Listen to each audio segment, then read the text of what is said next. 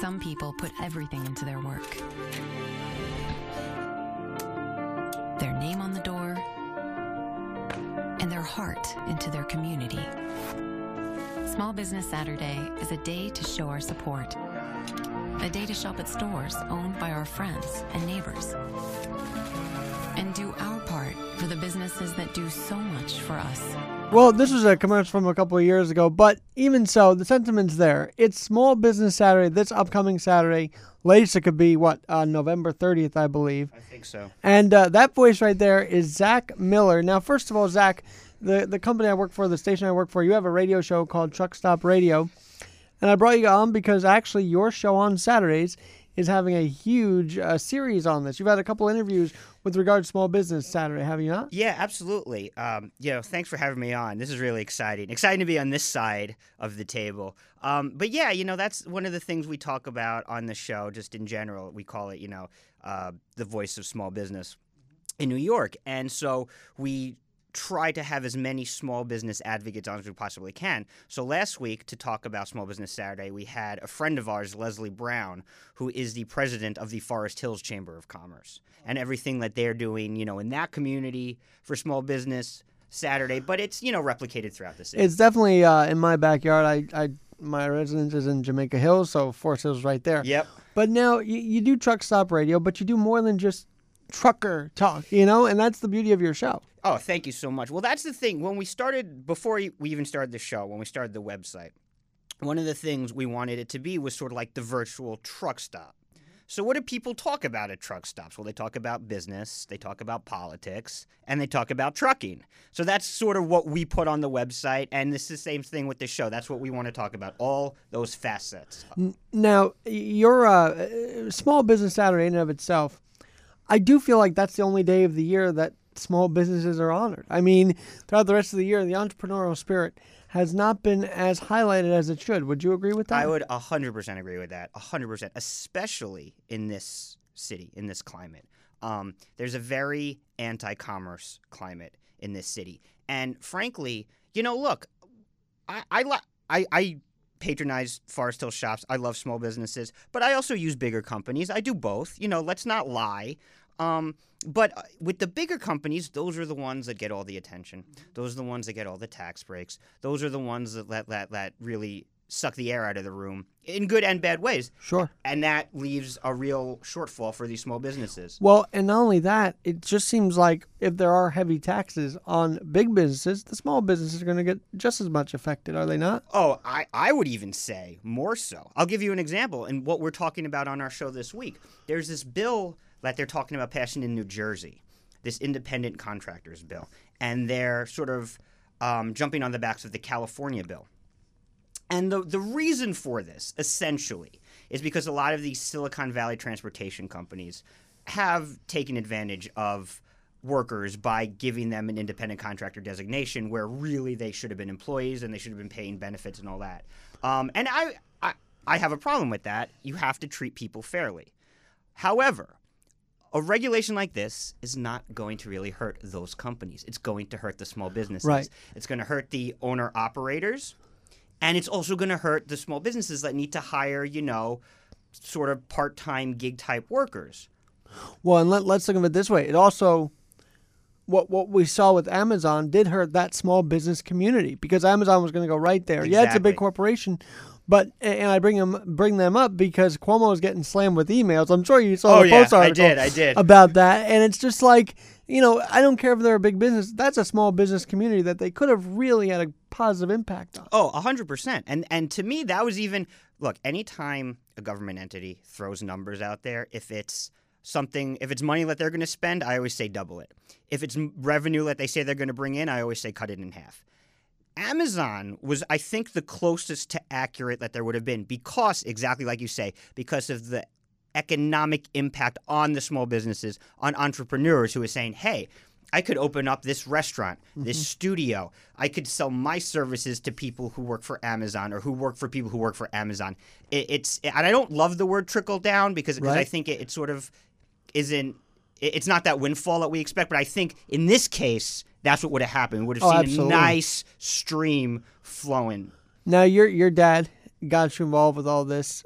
He was in the trucking business, is that right? Yeah, so he worked for a sanitation company. Arthur Miller is his name. Arthur Miller, yeah. So he worked in-house for a sanitation company. He was a safety compliance guy. They couldn't, because it was a whole big thing, he couldn't be the official, attorney. So he worked in safety and compliance. He worked for them for like about 5 or 6 years.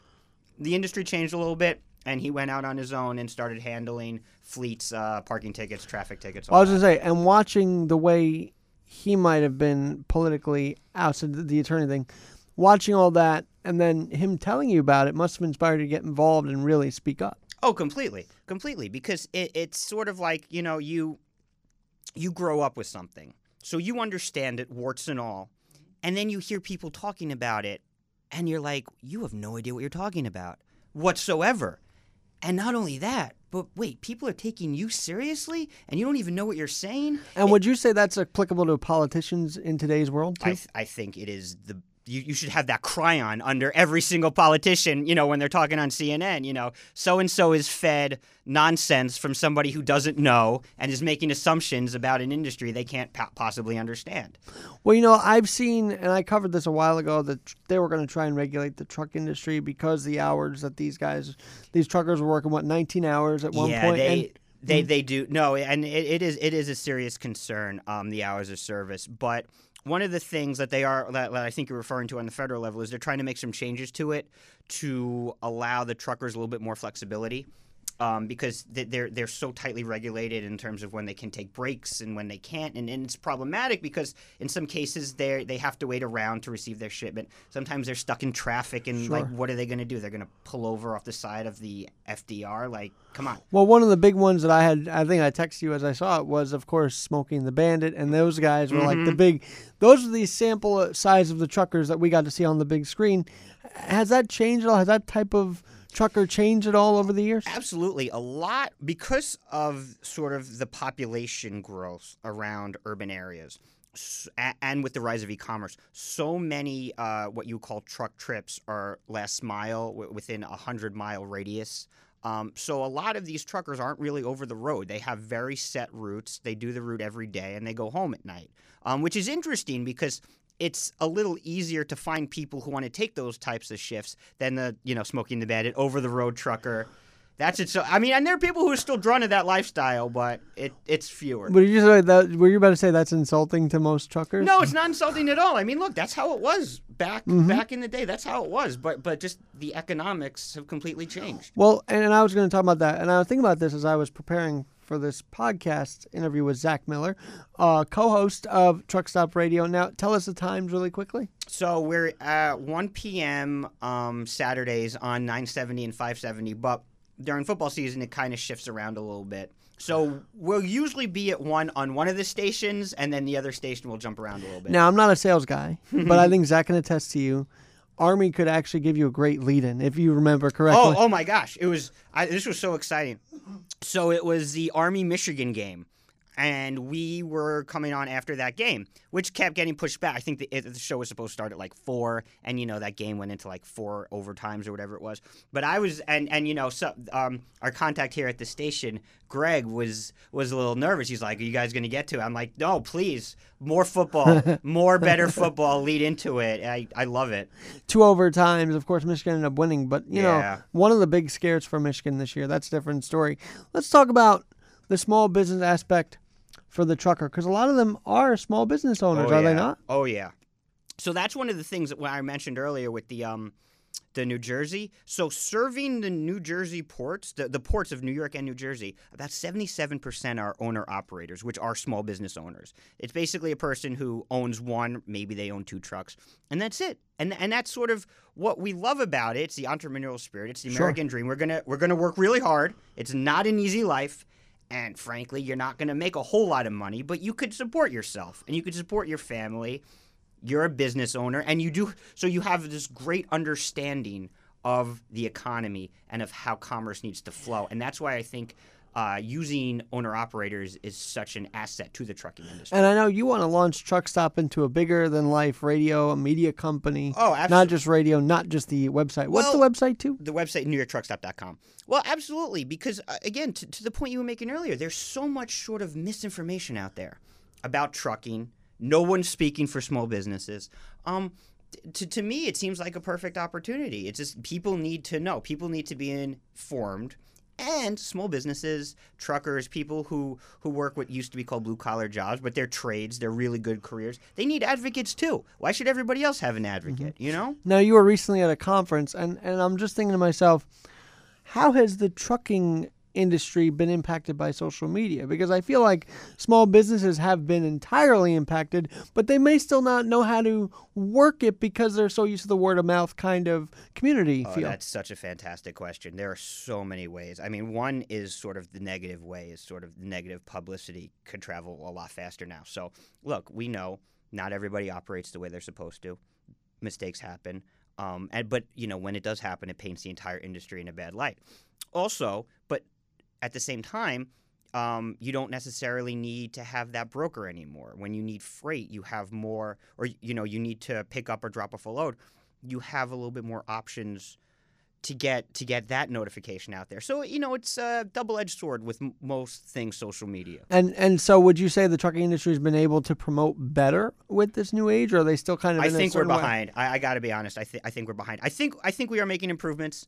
And you know, certainly that's something that we at New York Truckstop try to bridge that gap. They tweet a lot, and I love that about them. You know, we do. It's good. We do. It does take away from other work, but you know, you have to fight the battles on the fields that they're played in, and that is social media, and that's why, you know, we all work hard. We all have our lives, but you have to be out there and you have to be telling your story, because if you're not telling your story, somebody else is going to tell it for you, and you're not going to like what they have to say. Now you do radio, but do you find podcasts a good way to get the word out as well? Absolutely, because it's there. You save it, you hold it. So it's like, so let's say, just for example, we did a podcast on hours of service. So if someone's searching for hours of service podcast, there it is, and it's always there. And as long as, you know, until the regulation changes, that information is accurate and it's easily digestible. Now, your father has passed down the love of this trucking industry to you.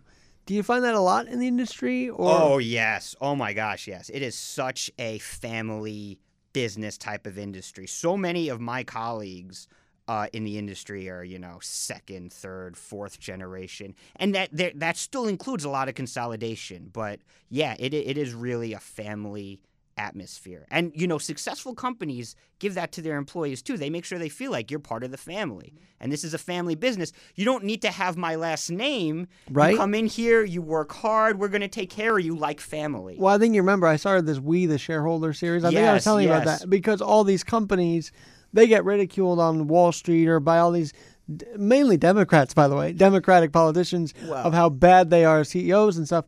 But they're actually benefiting their own employees, which no one talks about. No, not at all. You know, look, hypocrisy, there's plenty of hypocrisy to go around. But certainly one of the interesting things, I always do find it interesting where some of these Democratic politicians, particularly on the further left, will get out there and they'll say, we need to stand up for, you know, the minorities and the working people and all that. And that's all well and good. You should stand up for people like that. But you can't then turn around and back policies that are going to hurt them.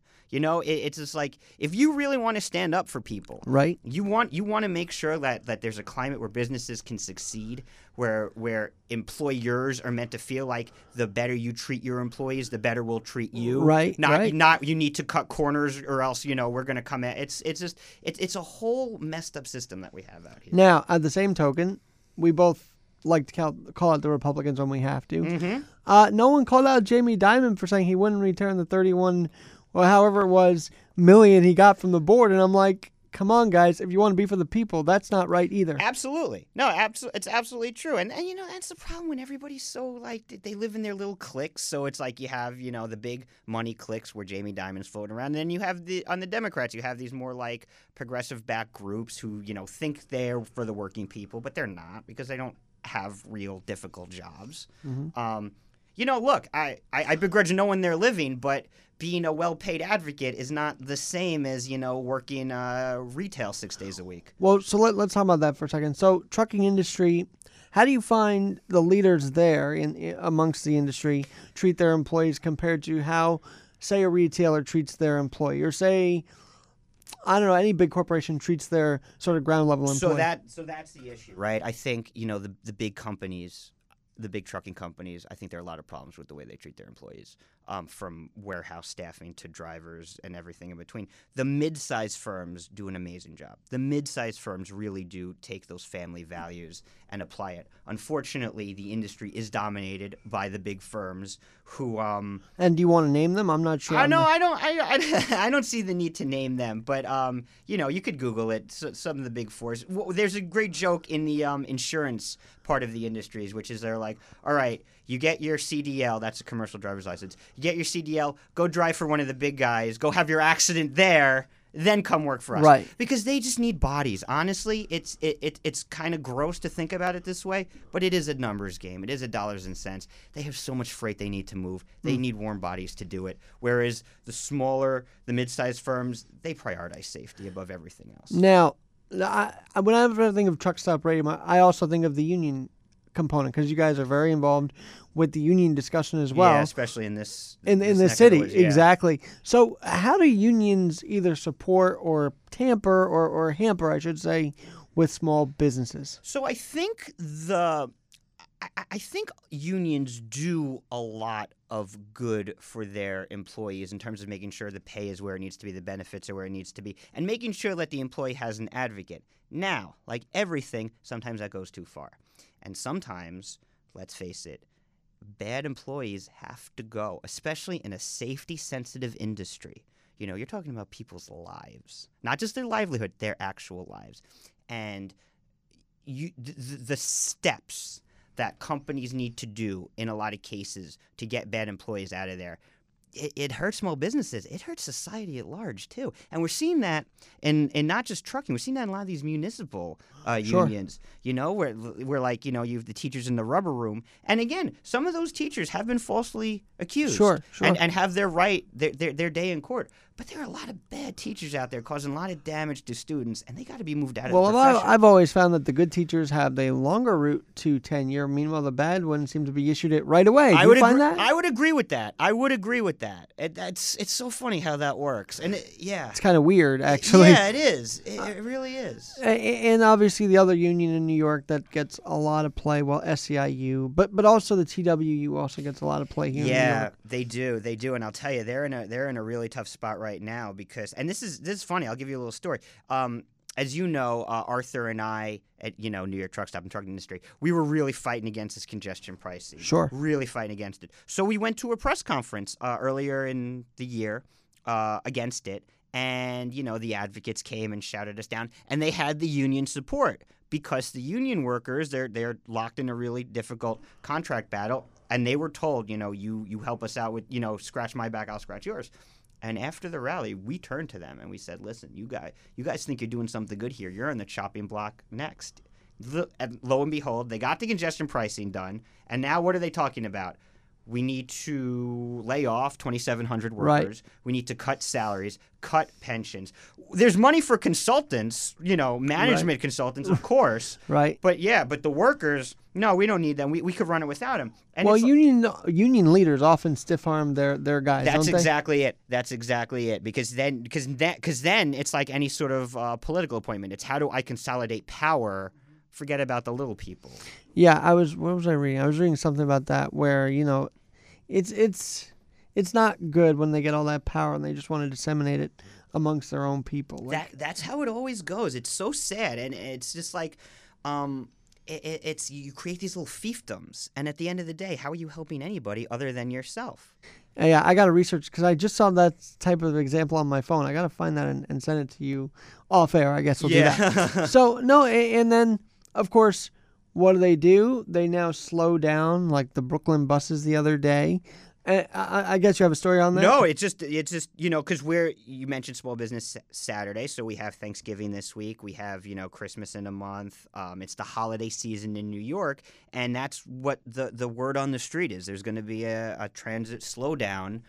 Because they're unhappy with some of their changes. And again, I get why they're unhappy, but they were the ones who were used. And we told them they were being used, and they made fun of us. So and they didn't listen to you. They didn't listen. So you know what? I'm a sympathetic person, but there are limits to it. Now, do you feel like union members are like the silent majority at times where they actually disagree, but they can't voice their disagreement? 100%. 100%. But I think maybe not in this go around, but I think in the next local go around, you'll start to see some of that. You'll start to see some people voting in ways that you would say, well, hey, wait a second. A union stronghold like that, I wouldn't have expected them to vote that way. That's a theory. We'll see how it goes. By the way, I've always believed that the majority didn't pick de Blasio and Cuomo. I always thought the unions did. Is that an accurate assessment? That's a great question. There's definitely union backing of them. They're definitely incredibly unpopular people. Look, we know the unions back them. We know there is union help. I think there are other factors, too. One is just flat out disengagement. Most New Yorkers just don't vote. I think there's also a sort of a Trump bump in the negative way, in that where people in New York just are so kind of disgusted with Trump that they couldn't bring themselves to vote Republican, even though they hate de Blasio and Cuomo just as much. Yeah. Well, because then if you vote Republican, people are going to start asking questions. Exactly. So then it's like in their own union. Exactly. So let's just take the most recent example, Borelli, right? So it's like I'm sure there are people who would have liked to have supported Borelli, but then felt, oh, he's too close to Trump. I just can't do it. I got to tell you, you really should. And we love Joe Borelli. I've had him on this podcast. I love him too, and that's what I'm saying. I mean, you really, and I'm not an ideologue. I'm not. Right. I vote for Democrats and I vote for Republicans. I vote for the person who I think will do the best job.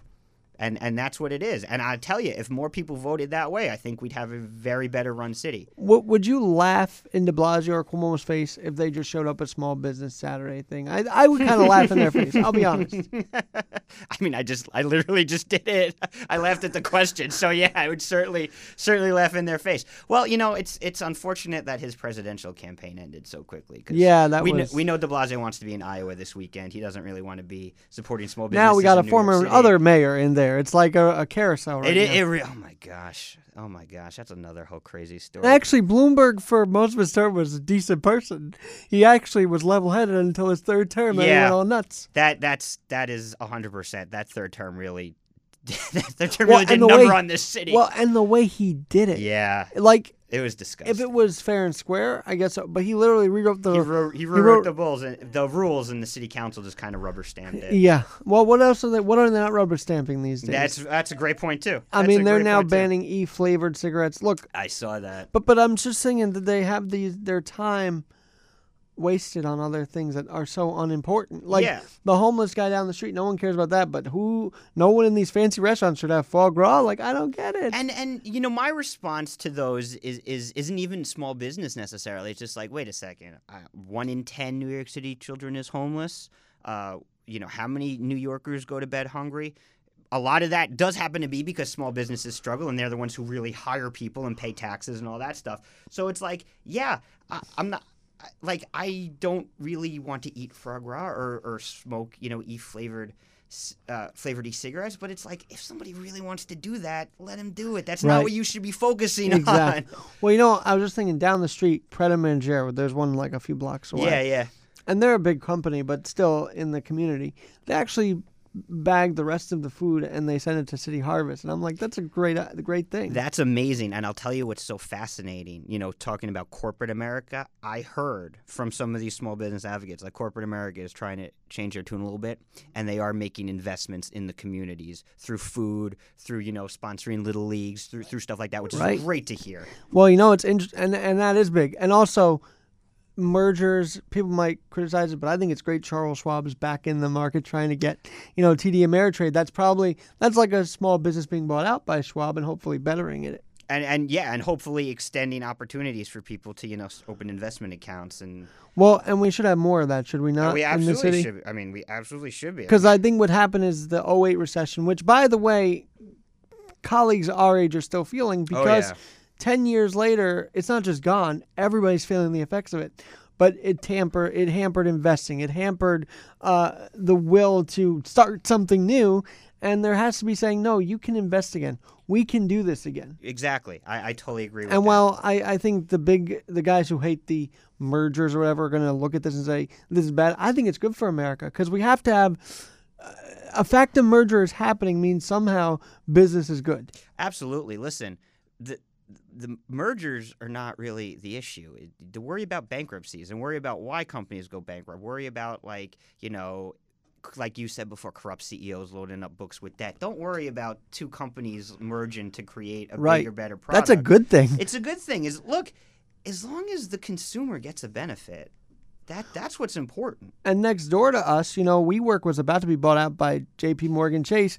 But I think when J.P. Morgan Chase saw what the heck was going on with that, they ran away or something like that. Well, that's really, if you ask me, that's the bubble that's going to burst is the Silicon Valley, venture capital bubble. It's completely unsustainable. It's just like you throw these insane valuations for companies that have no idea how to turn a profit. And right. This is what's supposed to drive the economy. And they're millennial CEOs now, and they just want to get greedy. And what we saw with Adam Newman, we'll see with others around the nation. I think that's one of the most dangerous trends. And this is not new. Let's be fair. It's been going on for But decades, with technology, it's made it new. It's made it new because this rock star CEO is a problem. That's not really the CEO's job. Right. The CEO's job is to, set a vision, a profitable vision for a corporation. Not to set a branding vision for themselves, It's like we don't need the Instagram influencer CEO. Right. We need a CEO who knows how to run a company, provide jobs, provide a solid product that people want to buy. Well, do you feel that the Instagram influencer is getting more influence in the business sector than it should? Absolutely. I mean, you're talking about business media. Cover actual business. Don't cover these people's, vacations and right. life. Oh yeah, well he's got a mansion in Westchester and a mansion in Unless you're Gary Hart, I guess that. Well, there's always room for sex scandals. Let's be honest. But that was a vacation everybody seemed to cover, front page to back page. And I wasn't even alive, but I've heard about it. And they made a movie about it recently, which I thought was interesting. Yeah. No, it was good. It was sort of like shifting in an era, like sort of the end of the whole old school boys will be boys type of era and the new school no, you need to conduct yourself more appropriately. Well, let's focus in really quickly on the social media influencers because I believe that is a good way to be entrepreneurial and build something. Oh, definitely. But how can we steer them on the right path? Well, I think that's sort of the question is, and let's look at it. Let's take a step back. Because you mentioned, people starting to come of age, 10 years since the recession and all that. What is appropriate for a person to be doing in their early to mid-20s? It's completely different in your early to mid-30s, completely different from your early to mid-40s. You need to grow up. Companies need to grow up. Media needs to hold people accountable when they're not growing up. And investors need to stop investing in children, and I mean that emotionally, not, stop investing in children and start investing in viable products. Right. Well, you talk about products and people. I think one of the first millennials that ever went down was Shkreli because he was like the first big guy, this youngster charging everybody through the roof, and now he's nowhere to be found. No, and that's totally it because it was how do we support this lifestyle, not how do we provide life-saving drugs to people who need these life-saving drugs. Right. Obviously, yeah, in a profitable manner, but I think that's a great point. I totally forgot about him. And then you had the affluenza kids. I mean, all these different cases. But you say held them accountable. How would you want to see them held accountable? So I think one thing is to sort of stop coddling them, to sort of stop saying, it's okay that you don't have a pathway to profitability. It's okay that your company is basically owned by a hedge fund that nobody knows who's investing in there. It's okay that you're disrupting these established businesses because, isn't it cool how many Instagram followers you have? It's like, what are you talking about? And you find that, see, I don't know. I guess I'm not in that field to find it enough, but I find it very off-putting, and I find it because I think, look, we know media is struggling. We know clickbait is what sort of drives the revenue. So I'm sure they get it from above. If you write an article about, Elon Musk smoking weed, we'll get, Right. X number of clicks versus if you write an article about, like Bloomingdale's third quarter struggle. Yeah, Like yeah, yeah, yeah. even just saying it Yeah. right now, one sounds really boring and one sounds really exciting. Yep. But, the news isn't really supposed to be exciting. Right. Well, and we should hold Musk accountable because I'm kind of glad the SEC is looking into him as well. Because, look, you can't do that, and then you can't tweet out about your IPO or whatever and then Right. shut it down. It was that was all a mess. Exactly. It's a total mess. But again, Bordering on legality, I think. it's a chicken and an egg thing, right? It's like, did he just do it to do it, or did he think that this would be okay after years and years and years of keep pushing the boundaries Right. and pushing the boundaries and pushing the boundaries? But it's he did get a Pentagon deal, which I thought was interesting out of all that. Well, these Pentagon deals. I think it's like if it's between Bezos and Gates and him, I guess it was like he was the lesser of the three evils for the Pentagon. For Trump, yeah, exactly. Yep. Yeah, but you know what? Listen, I mean, to me, this goes all the way back to to Howard Hughes and the Aviator. Government contracts is a dirty business. Let's be honest. It's not. They're not easy to get. A lot of competition, and at the end of the day, it's what is you're making a decision. What's your superior going to be happy with? So, the other mindset about small business in general and Small Business Saturday is that we're bringing people into a conscious decision to shop small.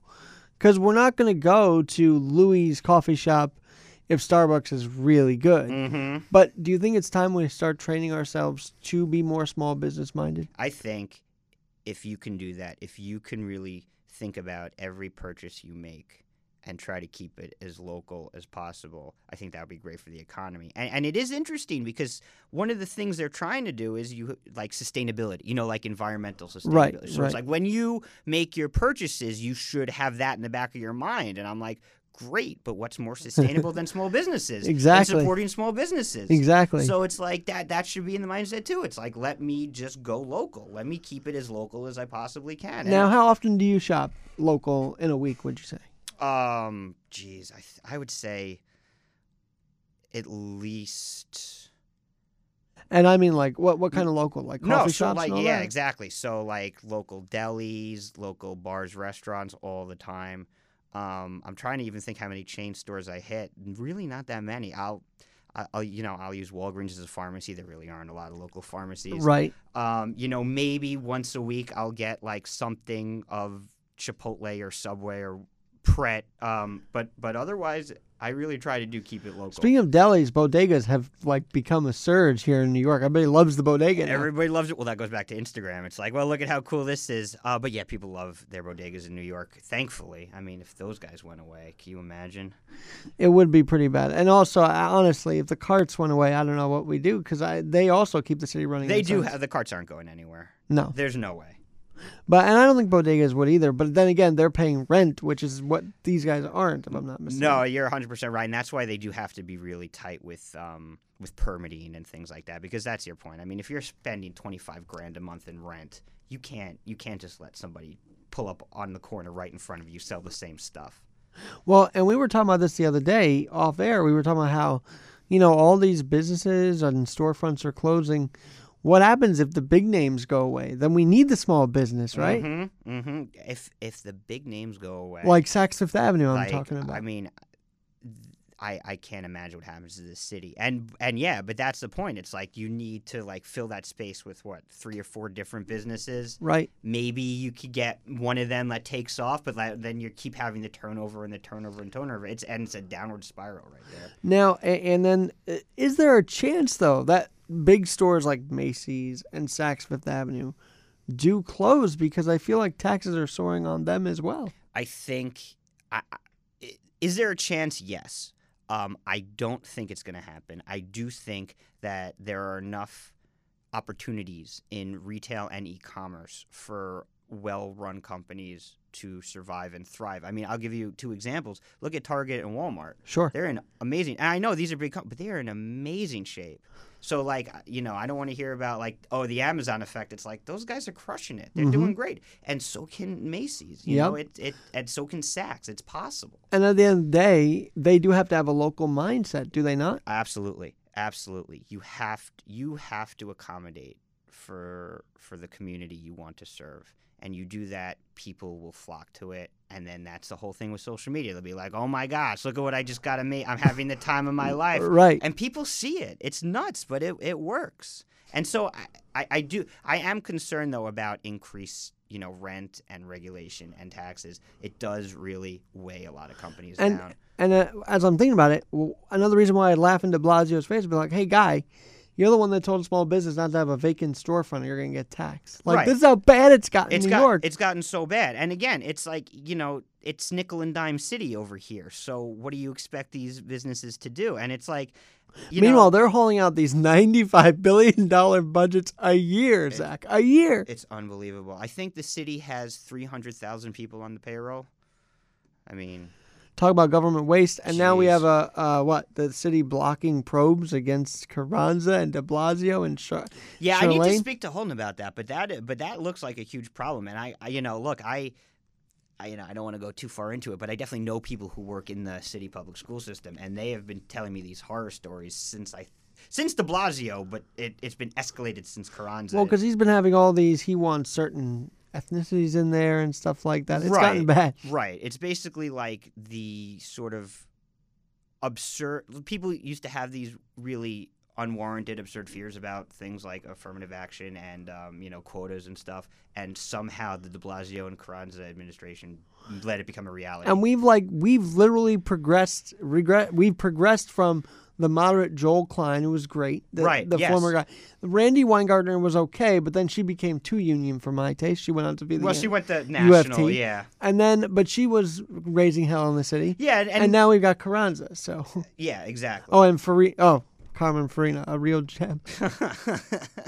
Well, but really the problem is this top-down management. They got rid of the Board of Education. It's the Department of Education, so City Hall has complete control.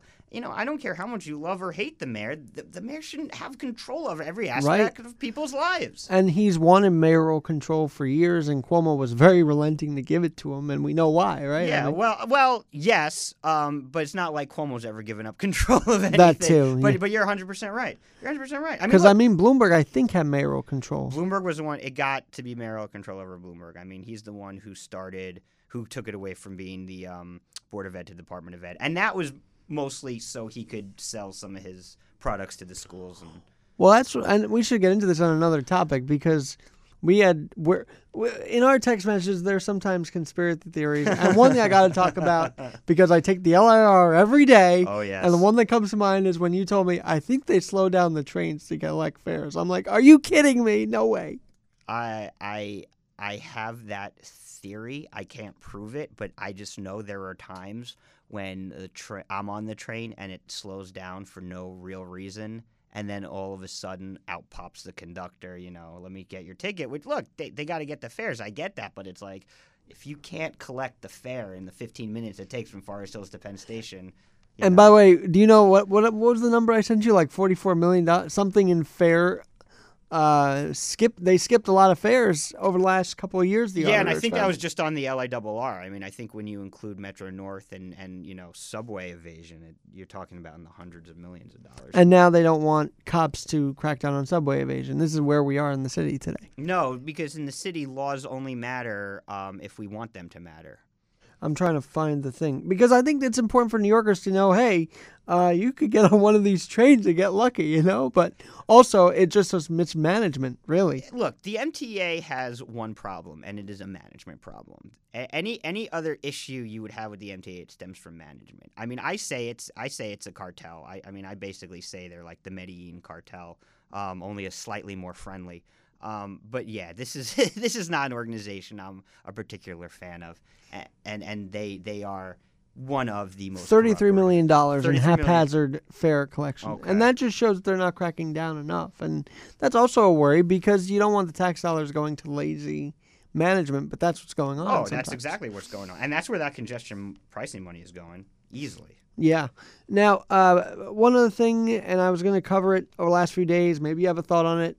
Finally, National Grid and Cuomo come to a deal. Finally, this was a huge problem. There are lots of businesses in Queens and Brooklyn who, they were still paying rent, they were still paying all their taxes and fees, but they couldn't have the gas hookup, so they couldn't be open for business. I mean, you're talking about wiping people's life savings out just because, the governor and this utility got into a fight. I am very glad they resolved it. I'm glad there's money there. Hopefully that money goes to pay restitution for those businesses. What I see, $36 million fine or something to that. Yeah, it was too? $36 million fine. I hope it goes back to make those entrepreneurs and small business owners whole. And homeowners too. And homeowners too. Yeah. Yes, exactly. That every single penny needs to go to the people who were hurt by this. I'm pretty sure they saw the calendar and said, well, Thanksgiving's here, December's here, we got to get something done to at least get people warm again. Definitely. What was that about? Do you know exactly? Because I've been trying to so hunt here's down what the it's whole about. story. So well, let me give a quick plug. There is an article on NewYorkTruckstop.com that explains this. We had Tom Gretsch on, who's the president of the Queens Chamber of Commerce, on a couple of months ago talking about it. So basically, I don't remember the name, but there was a pipeline that they wanted to extend. And the state vetoed it because it's a natural gas pipeline and they don't want anything that's even remotely fossil fuels. But there was no alternative fuel right now that could have hit the demand that this pipeline could have. So that was the issue. And then so it goes back to a pipeline. It goes back to a pipeline not being extended by the state. And I'm not surprised they didn't extend it because they just don't want anything to do with that. No, they want nothing to do with it. Ordinarily, there's a lot of me that does agree with where National Grid's coming from, but they had to have known this was coming. I mean, like you say, New York State was never, in this climate, New York State was never going to approve a right. pipeline. Well, and one other story, so to go back to the generational thing, which popped up in my mind, the other generational thing that's come under fire is the coal industry. But, I mean, I believe the coal industry is a generational thing, and if you do that, you take away lineages after lineage, and I don't think that's the right thing to do either. Well, you know what really gets on my nerves? I think that it's the type of thing where the market can decide. I think there is just such less demand for coal. I think people don't really want that powering their vehicles and their homes and their businesses. So I think we're naturally going to move away from coal. I think that it should happen through market forces.